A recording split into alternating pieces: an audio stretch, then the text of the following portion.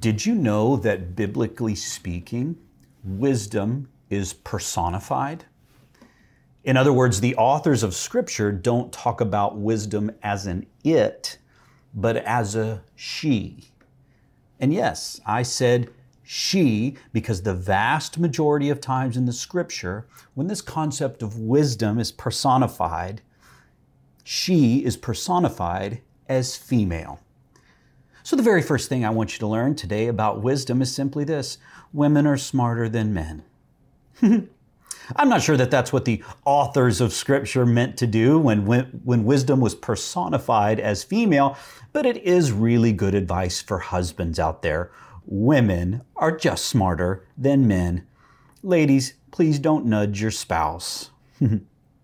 Today we are talking about wisdom, and we're going to learn hopefully a lot more than that statement that I just made about the biblical nature of wisdom. And so as we do that, I would invite you to open your Bibles to 1 Corinthians chapter 1. 1 Corinthians chapter 1. It's about, 80% of the way even through your Bible. It's after the four Gospels, after Acts, and after Romans. And it's a letter that the Apostle Paul wrote to a church that he had planted. He had planted that church and kind of got them up and going, and then left to continue his missionary journeys. And he's writing back to this church in the city of Corinth that's really struggling with some things.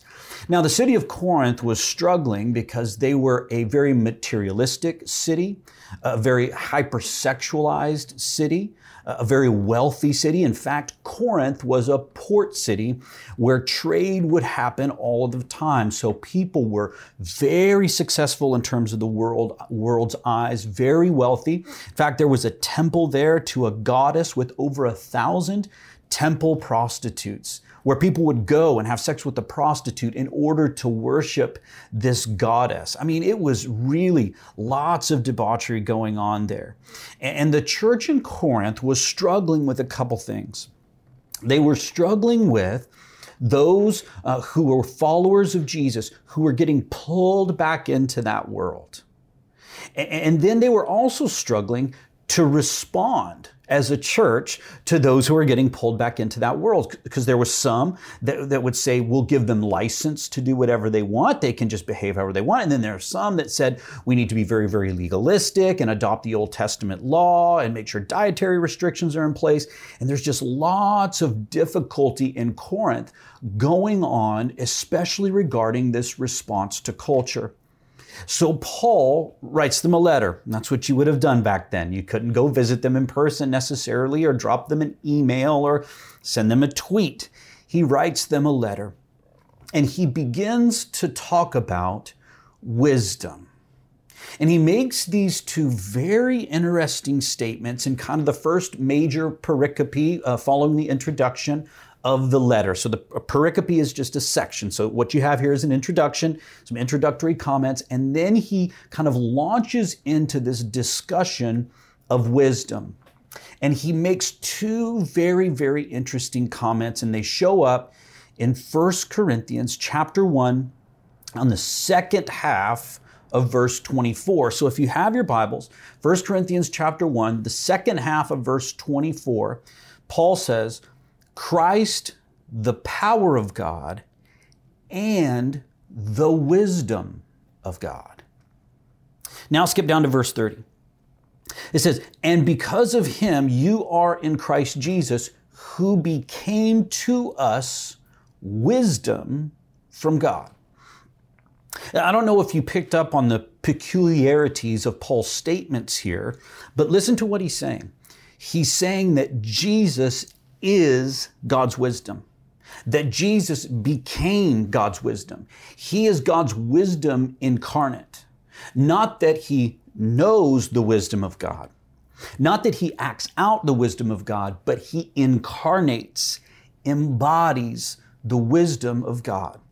And in those two verses, we really have the key to unlock what's going on around those verses in terms of what Paul is saying about wisdom. Now, let's endeavor to understand what Paul means by the word wisdom. The Webster's Dictionary defines wisdom as knowledge and the capacity to make due use of it. Knowledge and the capacity to make due use of it. Right on the other side of this camera is a friend of mine named Matt. He's got some really great videography knowledge, and he's making due use of that knowledge right now in putting this video together. And I've heard a lot of preachers use a definition of knowledge or wisdom in this way, that wisdom is knowledge applied. You can know things in your head, but wisdom is putting them to use. But I want to push back on that definition of wisdom just a little bit today, because when Paul talks about Jesus incarnating wisdom, do we really think that Paul is saying Jesus is knowledge applied? That seems a little curious. That seems a little bit of an odd thing to say. And really, that's not the Old Testament understanding of wisdom. And so what we need to do is we need to rewind back to the Old Testament, because Paul was an Old Testament guy. Remember, in one of his letters to the churches, Paul reminds them not just that he's Jewish, but he has all of the pedigree: tribe of Benjamin, a Pharisee, adherence to the Old Testament law. He had studied under the best rabbis. I mean, he was an Old Testament guy. So when he thought of this word wisdom, he did not think of Webster's Dictionary. He thought of the Old Testament. And so here is the definition of wisdom that I want to submit to you today, that is going to help us understand what Paul is talking about here when he says that Jesus incarnates wisdom. And I want to walk you through where we see that in the Old Testament. So if you're jotting down notes, it's going to come up here on the screen as well. Wisdom is a worldview based on God's values. Wisdom is not knowledge applied necessarily, though sometimes it is. But more broadly speaking, wisdom is a worldview based on God's values. Now, let's unpack that definition just a little bit, and then we'll come back to it momentarily. The Old Testament word for wisdom is Chokmah. And there's a lot of authors who have talked about this, but a guy named D.M. Welton wrote an article in 1896, and I'm about to quote it, obscure as it is, because I think it's very instructive. He says, "In the more special signification of the word," that is Chokmah, or the Old Testament word for wisdom, it denotes wisdom with a strong ethical quality, as rooting itself in the fear of the Lord and applying the truths of divine revelation to the various relations and circumstances of life. Wisdom, in a word, as inclusive of all virtue. Okay, so what Welton is arguing for, and I'll show you here in the scripture, is that wisdom isn't just about your knowledge brought to bear in a particular situation. Rather, wisdom is a worldview based on God's values. It's inclusive of virtue. It applies the truths of divine revelation. This is revealed really in Deuteronomy as God begins to deliver the law to the nation of Israel. Remember where we've left our nation of Israel. They have left 430 years of slavery. They have moved toward the promised land. Brandon last week did such a great job talking to us about God's permanent home of the temple in the promised land. But prior to their entry into the promised land, God gives to them a law. He gives to them a law. And that law is recorded in a couple of different places, not the least of which is Deuteronomy chapter 6. And listen to what God says about his law in Deuteronomy chapter 6, verse 3. It says, "Hear therefore, O Israel, and be careful to do them, that it may go well with you, and that you may multiply greatly as the Lord, the God of your fathers, has promised you, in a land flowing with milk and honey." Okay, first thing we learn about God's wisdom is that he is helping the nation of Israel understand how they are to behave and interact with one another such that it will go well with you. That's the first thing. Second thing, look at Deuteronomy 6, verse 20. It's up here on the screen. God says, when your son asks you in time to come, what's the meaning of the testimonies and statutes and rules that the Lord God has commanded you? What do all these laws, 600 or whatever, what do they mean? Verse 21, then you shall say to your sons, listen, we were Pharaoh's slaves in Egypt, and the Lord brought us out of Egypt with a mighty hand. Do you see how when God begins to talk about the wisdom that he imparts to the nation of Israel, he doesn't begin with rules and regulations. Rather, he begins with the story of redemption. And in verse 24, the Lord commanded us to do all these statutes, to fear the Lord for our good always, that he might preserve us alive as we are his this day.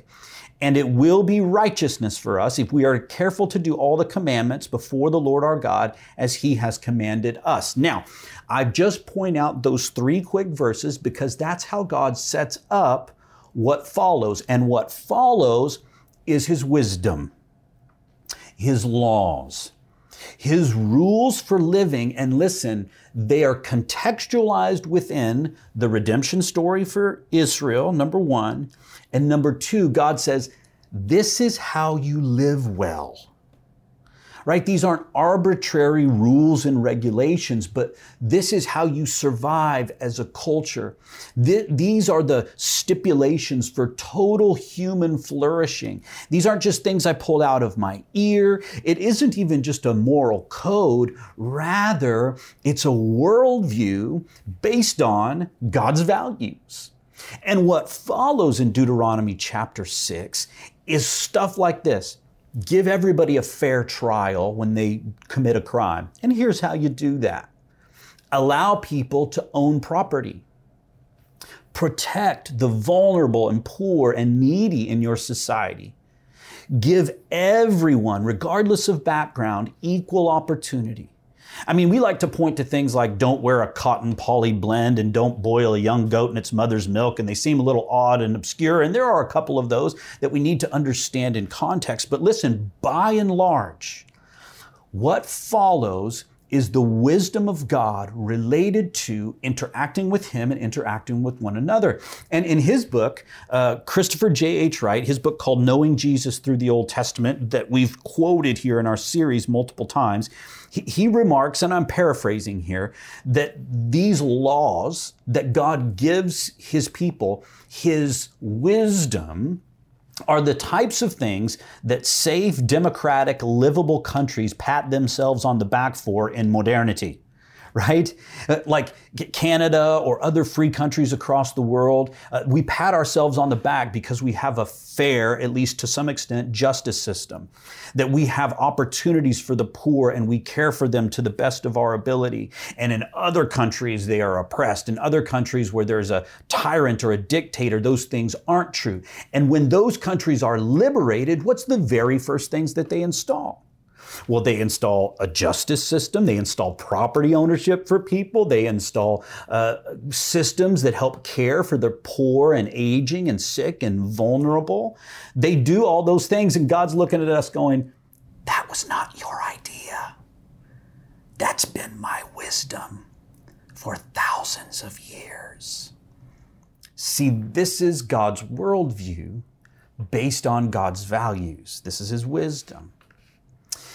In fact, there are 5 books of the Bible that are commonly referred to as wisdom literature, the wisdom literature. I want to take a look at 4 of them just real quickly, and I'm going to pull one verse out of each. I know that feels a little out of context, but as we will see, these verses represent what each of these wisdom books think about wisdom in general. Job chapter 12, verse 12. Wisdom is with the aged.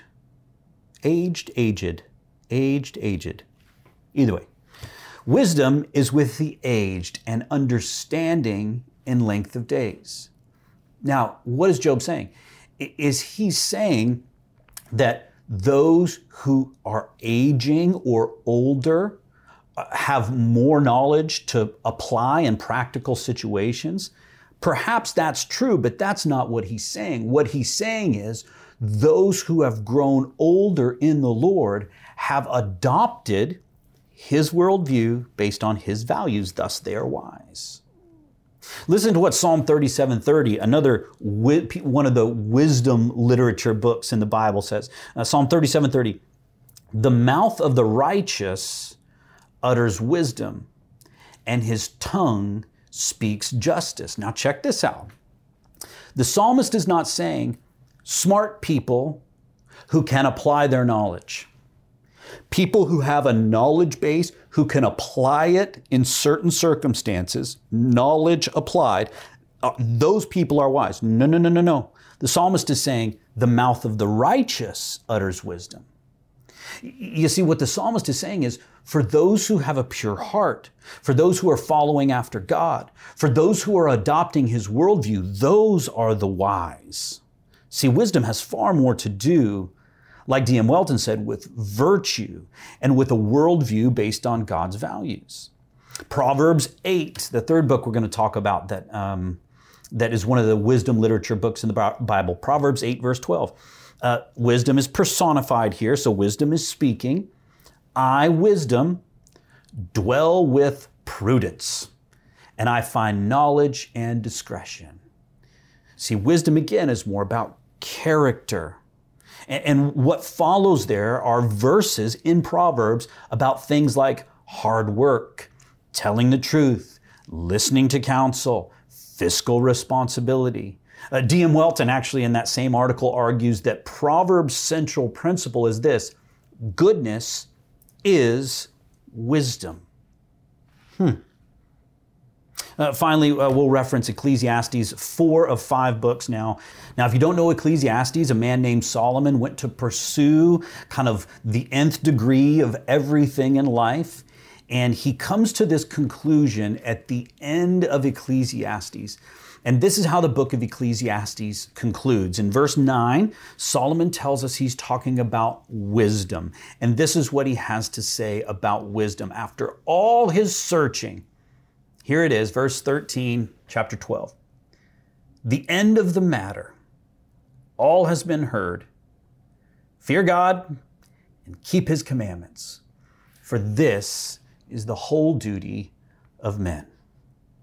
The fifth book that provides insight into wisdom in the Old Testament is a book called Song of Solomon. I'll let you read that on your own and figure out what they're talking about in there. D.M. Welton, again, in that very same article says this: it might be said that Job teaches man how to suffer well, the Psalms how to pray well, Proverbs how to act well, Ecclesiastes how to enjoy well, and the Song of Songs how to love well. Wink, wink, nudge, nudge. So in order to live well, we adopt wisdom. And what is wisdom but a worldview based on God's values? It is not knowledge applied. It's a worldview based on God's values. Biblically speaking, from an Old Testament perspective, those who are wise have adopted a worldview based on God's values. And what are his values? He values individual lives. Everybody's somebody. He values grace and compassion. He values fair treatment. He values standing up against injustice and the oppression of the poor. And if you look through not just the law in Deuteronomy and in Exodus, and not just the wisdom literature, but all through the Old Testament, God is not giving us 5 keys to a successful marriage, or 8 tips for financial security, or 3 great ways to manage your time well. No, no, no, no, no, no, no. He's offering a comprehensive view of the world that's based on his character and values. And Paul comes along and he says, Christ has embodied that wisdom. Now, before we get there, and I got a little bit ahead of myself, but that's okay. I want to talk to you real quickly about why this matters now. And here's why it matters. Because the modern mind looks to things like reason or science or intuition or experience in order to derive wisdom. And yes, those things can offer us the ability to apply knowledge. We can gain knowledge from science, experience, intuition, and reason. And we can also determine how to apply that knowledge. What we cannot do is derive a metric by which the value of that applied knowledge is measured. Let me say that again. Reason, science, intuition, and experience can offer us applied knowledge, but they cannot offer us a metric by which that applied knowledge is measured. So let me tell you a story, maybe to help us understand that. In his book called Making Sense of God, Tim Keller tells a story about this concept called eugenics.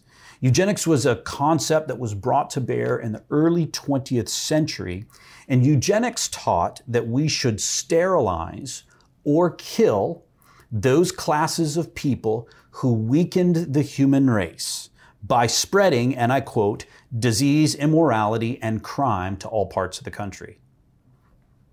That's really what eugenics taught. It taught that we should sterilize or kill in order to, quote unquote, purify the human race and not spread disease, immorality, and crime to all parts of the country. So eugenics began to endeavor how to manipulate DNA and how to manipulate and read kind of genetic codes, et cetera, in order to decrease the population of the human race and increase the, quote unquote, quality of the human race. This was not an abnormal practice or even an abnormal notion in the early 20th century. And listen to what Tim Keller writes about eugenics. He says, it was perfectly logical to conclude that it would be more socially and economically cost-effective if those genetically prone to non-productive lives did not pass on their genetic code. However, the death camps aroused the moral intuition that eugenics, while perhaps scientifically efficient, is evil. Yet if you believe that that is, you must find your support for your conviction in some source beyond science and the strictly rational cost-benefit analysis of practical reason. Where can you look for this support? The ideals of freedom, of conscience, human rights, and democracy are the direct legacy of the Judaic ethic of justice and the Christian ethic of love.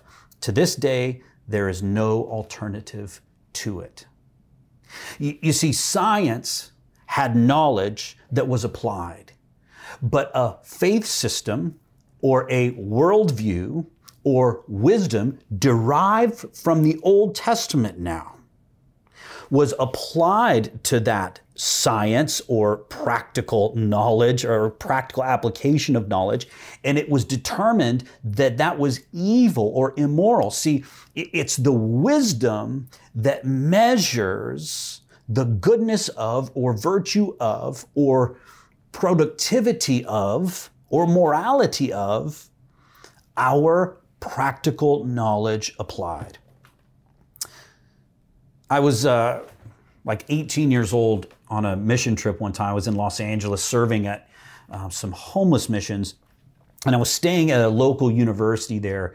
And one night I watched out on the track, there was an individual who looked like he was training for the long jump. And I was right, it was somebody who was training for the long jump. So I just went out to watch him for a little while. This individual's name is Mike Powell. You might remember him because he is the current, even as long ago as 21 years ago or whenever he said it, but still is the current world record holder for the long jump. And Mike Powell was just doing his steps that day and just getting his rhythm and stretching his legs, and his trainer was there. And so I said, would you just jump one time for me? I'd love to be this up close. I'd love to see it live. I'd love to see you jump. And he kind of shrugged and said, oh shucks, sure, I'll jump. And let me tell you something, man. This guy, he jumps like the length of a school bus. I mean, it's unbelievable. Now, here's the thing.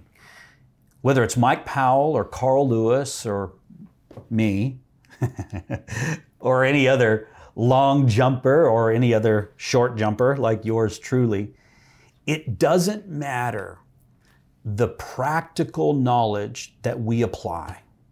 It doesn't matter what we know. It doesn't matter what we can do unless it's measured. Unless it's measured. Because then you know Mike Powell jumps the furthest. And guys like Carl Lewis maybe jump close, and guys like me can't even see where they landed from where I'm at. It's the same thing when it comes to knowledge applied. You have to measure it. You have to say, how good is this for the world around me? How positive is this for the world around me? And what the Bible brings to bear is a metric, a measuring stick, to say, here is where goodness is. Here is wisdom for interacting with the people around you. Now watch this. God doesn't stop there. He doesn't just offer a worldview based on his values of grace, mercy, compassion, and love and justice. He doesn't stop there. He says in 1 Corinthians, like we just read, that Jesus became wisdom. The Word became flesh, John says. Jesus became wisdom. Jesus took this Old Testament notion of a worldview based on God's values, and for 33 years, he embodied it. Jesus is not the embodiment of practical application of knowledge. That's just silly. Rather, Jesus became wisdom in that he embodied God's worldview based on God's values. He was full of grace and truth. He always had time for a conversation. He cared for the poor, the children, and the widows in society. He railed against the hypocritical religiosity of his day. He spoke out against injustice, flipped over tables in the temple, just like Brandon talked about last week, and so on and so on. This is not the embodiment of applied knowledge. It's the embodiment of a worldview, a kingdom worldview, a new way to live. In fact, Jesus, in his first and most famous sermon called the Sermon on the Mount, he takes the wisdom of God as given to him through the Old Testament, both the law and the wisdom literature and the prophets, all that worldview that's presented there, and he takes it one step further and he says, look, it's not just about your behavior, it's also about your heart. He says this new kingdom wisdom should take hold of you to your very core, so it's not simply perfunctory and performance-oriented, but so that it completely transforms the way you see the world. Jesus says this radical stuff that completely turns the worldview on its head. Blessed are the poor in spirit. Blessed are those who mourn. Blessed are the meek, those who hunger and thirst. Blessed are the merciful and the pure in heart and the peacemakers. Blessed are those who are persecuted for righteousness' sake. He says this is the wisdom of God, his worldview based on his values. Now, when you experience Jesus and when you adopt that worldview, you become a little like Neo from The Matrix. I know that's a little bit of an odd reference, but I think it's true. I mean, if you remember Neo in The Matrix, when he kind of takes the pill, he sees the world for what it really is. And it's difficult and it's radically changed and it's completely turned on its head. And he doesn't completely understand it. And he watches all these people continue to live out a particular set of values that are meaningless, that are nothing, that get them nowhere. And yet now he's living out a different set of values. Now, if I was casting a movie, I would not ask Keanu Reeves to play Jesus. That's not what I'm suggesting. What I'm suggesting is when we have a true conversion experience and Jesus transforms our hearts and regenerates us, what happens is we see the world for what it really is. We see eternity for what it really is. Though in a mirror dimly, though we're growing all the time, we are given wisdom because we adopt a worldview based on God's values. This is what it means that Jesus embodies, has become wisdom. So here's what I want to do. I want to go back to that text in 1 Corinthians chapter 1, verse 18. And I want us, now that we understand an Old Testament concept of chokmah, wisdom, and how Jesus has embodied that and what it might mean for us, Paul gives specific instructions. We're going to learn from them real quick, and then we'll apply them a little bit, and we'll be done. 1 Corinthians chapter 1, verse 18.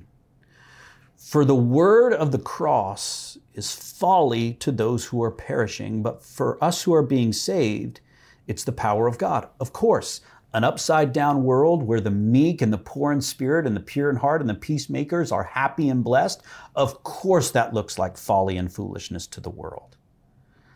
Verse 20, where is the one who is wise? Where is the scribe? Where is the debater of this age? Has not God made foolish the wisdom of the world? For since in the wisdom of God, the world did not know God through wisdom, it pleased God through the folly of what we preach to save those who believe. For Jews demanded signs and Greeks seek wisdom, but we preach Christ crucified, a stumbling block to Jews and folly to Gentiles. But to those who are called, both Jews and Greeks, Christ the power of God and Christ the wisdom of God. The very first thing that Paul is saying here is this group of people, Jews, sought a sign. If you know anything about the scriptures, you know that the Jews were waiting on a sign to tell them that the Messiah had come. Greeks were all about Sophia. You may have heard that before. That's the Greek word for wisdom. Paul comes along and says, we're not giving you wisdom regarding Sophia and answers about what you're looking for there. We're not even giving you a sign. Here's what we're doing. We are preaching Christ crucified. That would be a stumbling block both to Jews and Gentiles. Why? Because Christ preached a kingdom that was turned upside down. God died. Of course, it doesn't make sense to the world around us. It's an upside down kingdom. But the very first thing we learn here is that wisdom really is courageous truth. Wisdom is courageous truth. Paul is saying, this group of people, I know you want to hear about this, but what you need is Christ crucified. This group of people, Greeks, I know you want to hear about this, but what you really need is Christ crucified. And he speaks a courageous truth, a truth that wouldn't tickle anybody's ear, a truth that they wouldn't want to have known, a truth they weren't seeking, but he preaches it anyway, that God died for your sake and for mine. And men and women, that's where we need to be as well. When we adopt a worldview based on God's values, then we can speak that courageous truth just as Paul did. Keep going, verse 25. For the foolishness of God is wiser than men, and the weakness of God is stronger than men. I love that. For consider your calling, brothers. Not many of you were wise according to worldly standards. Not many were powerful, not many were of noble birth. But God chose what is foolish in the world to shame the wise. God chose what is weak in the world to shame the strong. God chose what is low and despised in the world, even things that are not, to bring to nothing things that are, so that no human being might boast in the presence of God. You know, he's saying to the church in Corinth, most of you didn't have much before you came to Christ. I mean, we know in that early church in the city of Corinth, there were some folks who were wealthy and of status or whatever, but the vast majority were poor. They were living day to day, paycheck to paycheck. They were struggling to make ends meet. They had no status. They had no authority. They had no prestige, no title.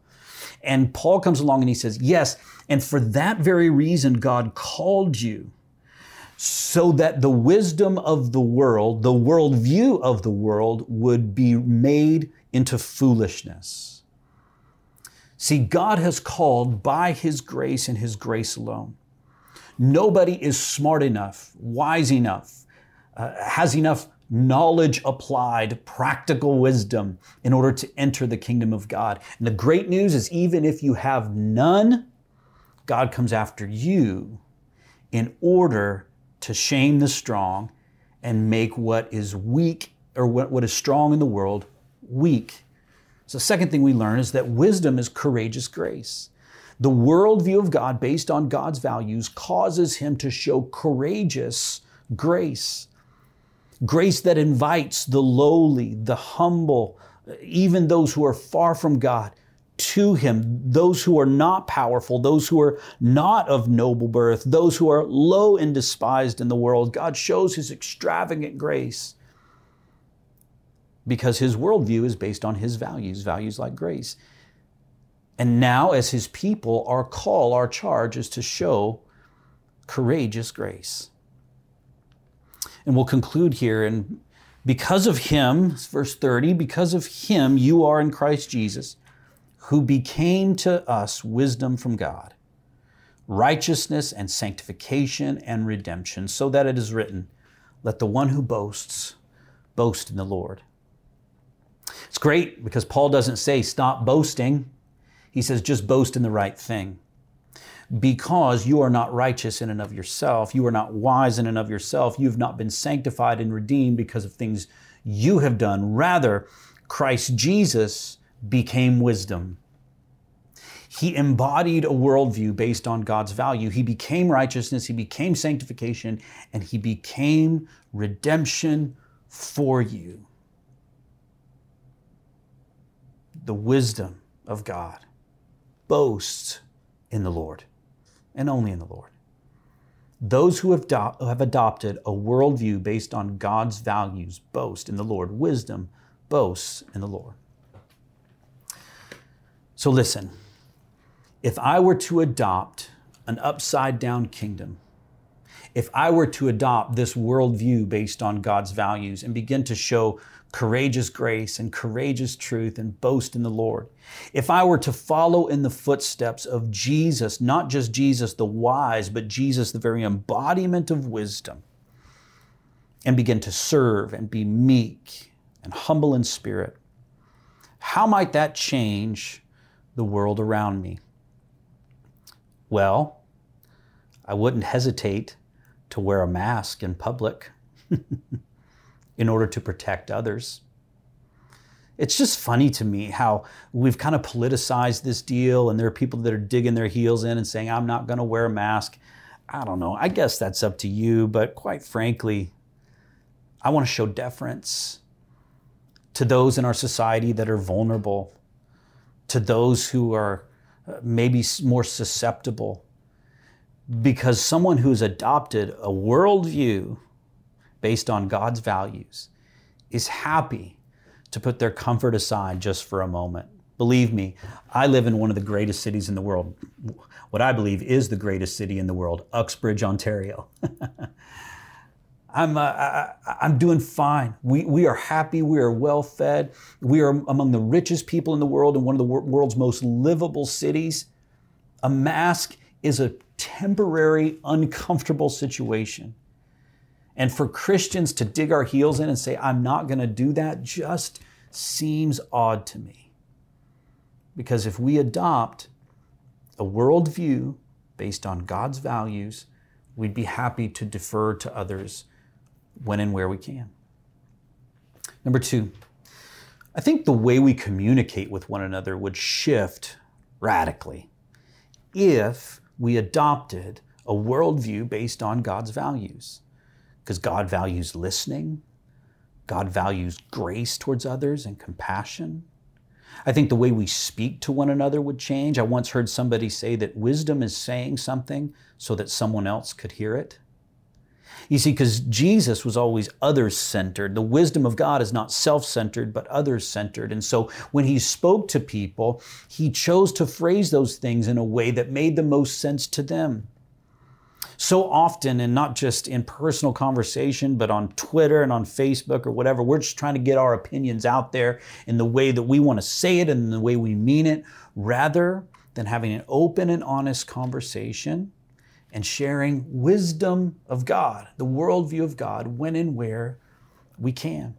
Our world would be much different if in our communication we adopted God's worldview. And finally, when it comes to divine assurance, divine assurance. And I use that word on purpose, not self-assurance, because we're not assured in and of ourselves. Rather, we're assured because God has given us His divine assurance. We can be settled in who we are. We don't have to scramble for power or prestige or position in the world. Why? Look back at the verse 30. Because of Him, you are in Christ Jesus. You are in Christ Jesus. And he's talking about Jesus now. He became to us wisdom from God, righteousness and sanctification and redemption. He became those things and now has imparted to us those things. A new worldview based on God's values. Righteousness, that's right standing before God. Redemption, we're purchased by His blood. We belong to Him. Next verse says, so that it is written, let one who boasts, boast in the Lord. Someone who boasts is someone who is confident. But those who boast in themselves, they will be undercut.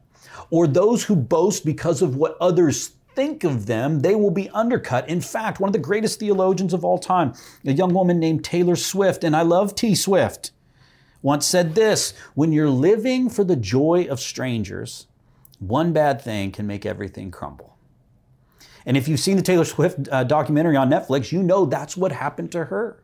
But see, what God offers to us is a life that's not based on self-assurance or others' assurance. Rather, it's based on divine assurance. He gives us a new worldview based on His values. And then when we become assured in and of ourselves, not because of ourself or because of others, but because of what God has done for us, we begin to live out this new worldview based on new kingdom values. This is wisdom. This is how the wise man or woman lives, based on a new worldview, based on God's values.